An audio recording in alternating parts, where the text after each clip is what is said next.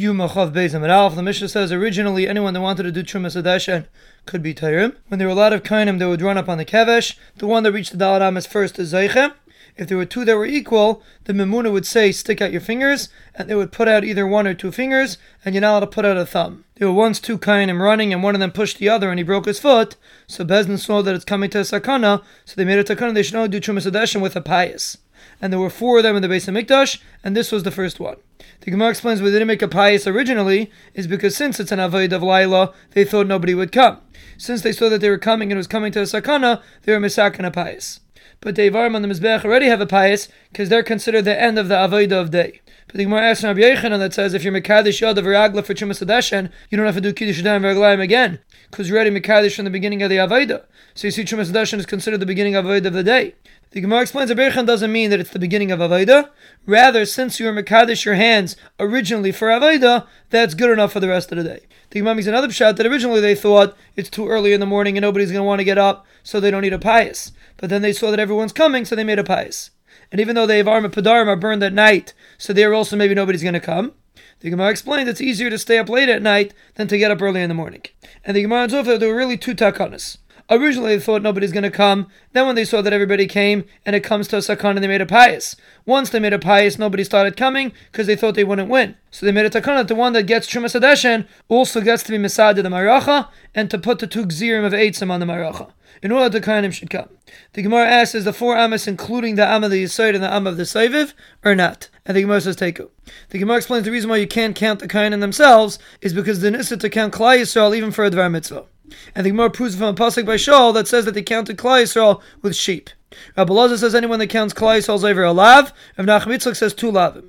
The Gemara brings a stira. One pasuk says Klai Yisrael will be like the Chayil Hayam, and one pasuk says they won't be able to count it at all. The Gemara says if they're doing Ritzayna Shalmakim, they're not counted at all. If they're not doing Ritzayna Shalmakim, they're like the Chayil Hayam. The Gemara makes different shot. One's B'dei Adam, it's impossible to count them, and the pasuk of Kechayil Hayam is B'dei Shemayim.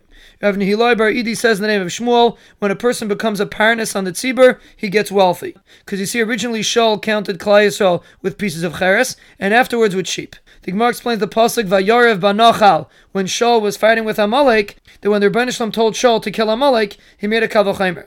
If when one person was killed, you bring an egla rufa, we should kill all these nefashis.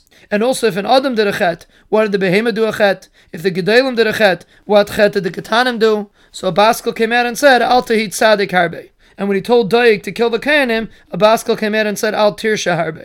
Rav Huna says a person that has siyata d'shmaya doesn't have to worry, because Shaul only did one avera and he lost the malucha, and David did two and he didn't. And the Gemara explains the avera that he did was the story of Agag, even though there was also the story of Naiv. But on the story of Agag, the Rebbeinu Shalom said he doesn't want him to be king anymore. And David did two averas, Uriah, and that he counted Klai Yisrael.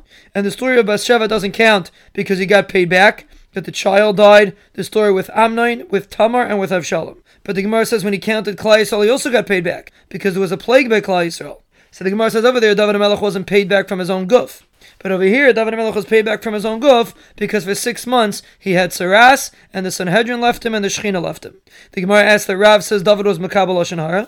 So the Gemara says either we're going like Shmuel that says he wasn't Makabel Lashon Hara, and even according to Rav that says he was, but he already got punished because Rechavim and Yeravam split the Malchus. The pasuk says Ben Shana Shaul b'Malchai. Rav Huna says he was like a Ben Shana that didn't do any averis. Rav Nachman Yitzchak asked maybe he's like a Ben Shana that's very dirty. So he saw a scary chalaim. So he apologized and he said he spoke too much against Shaul ben Kish Melech Yisrael.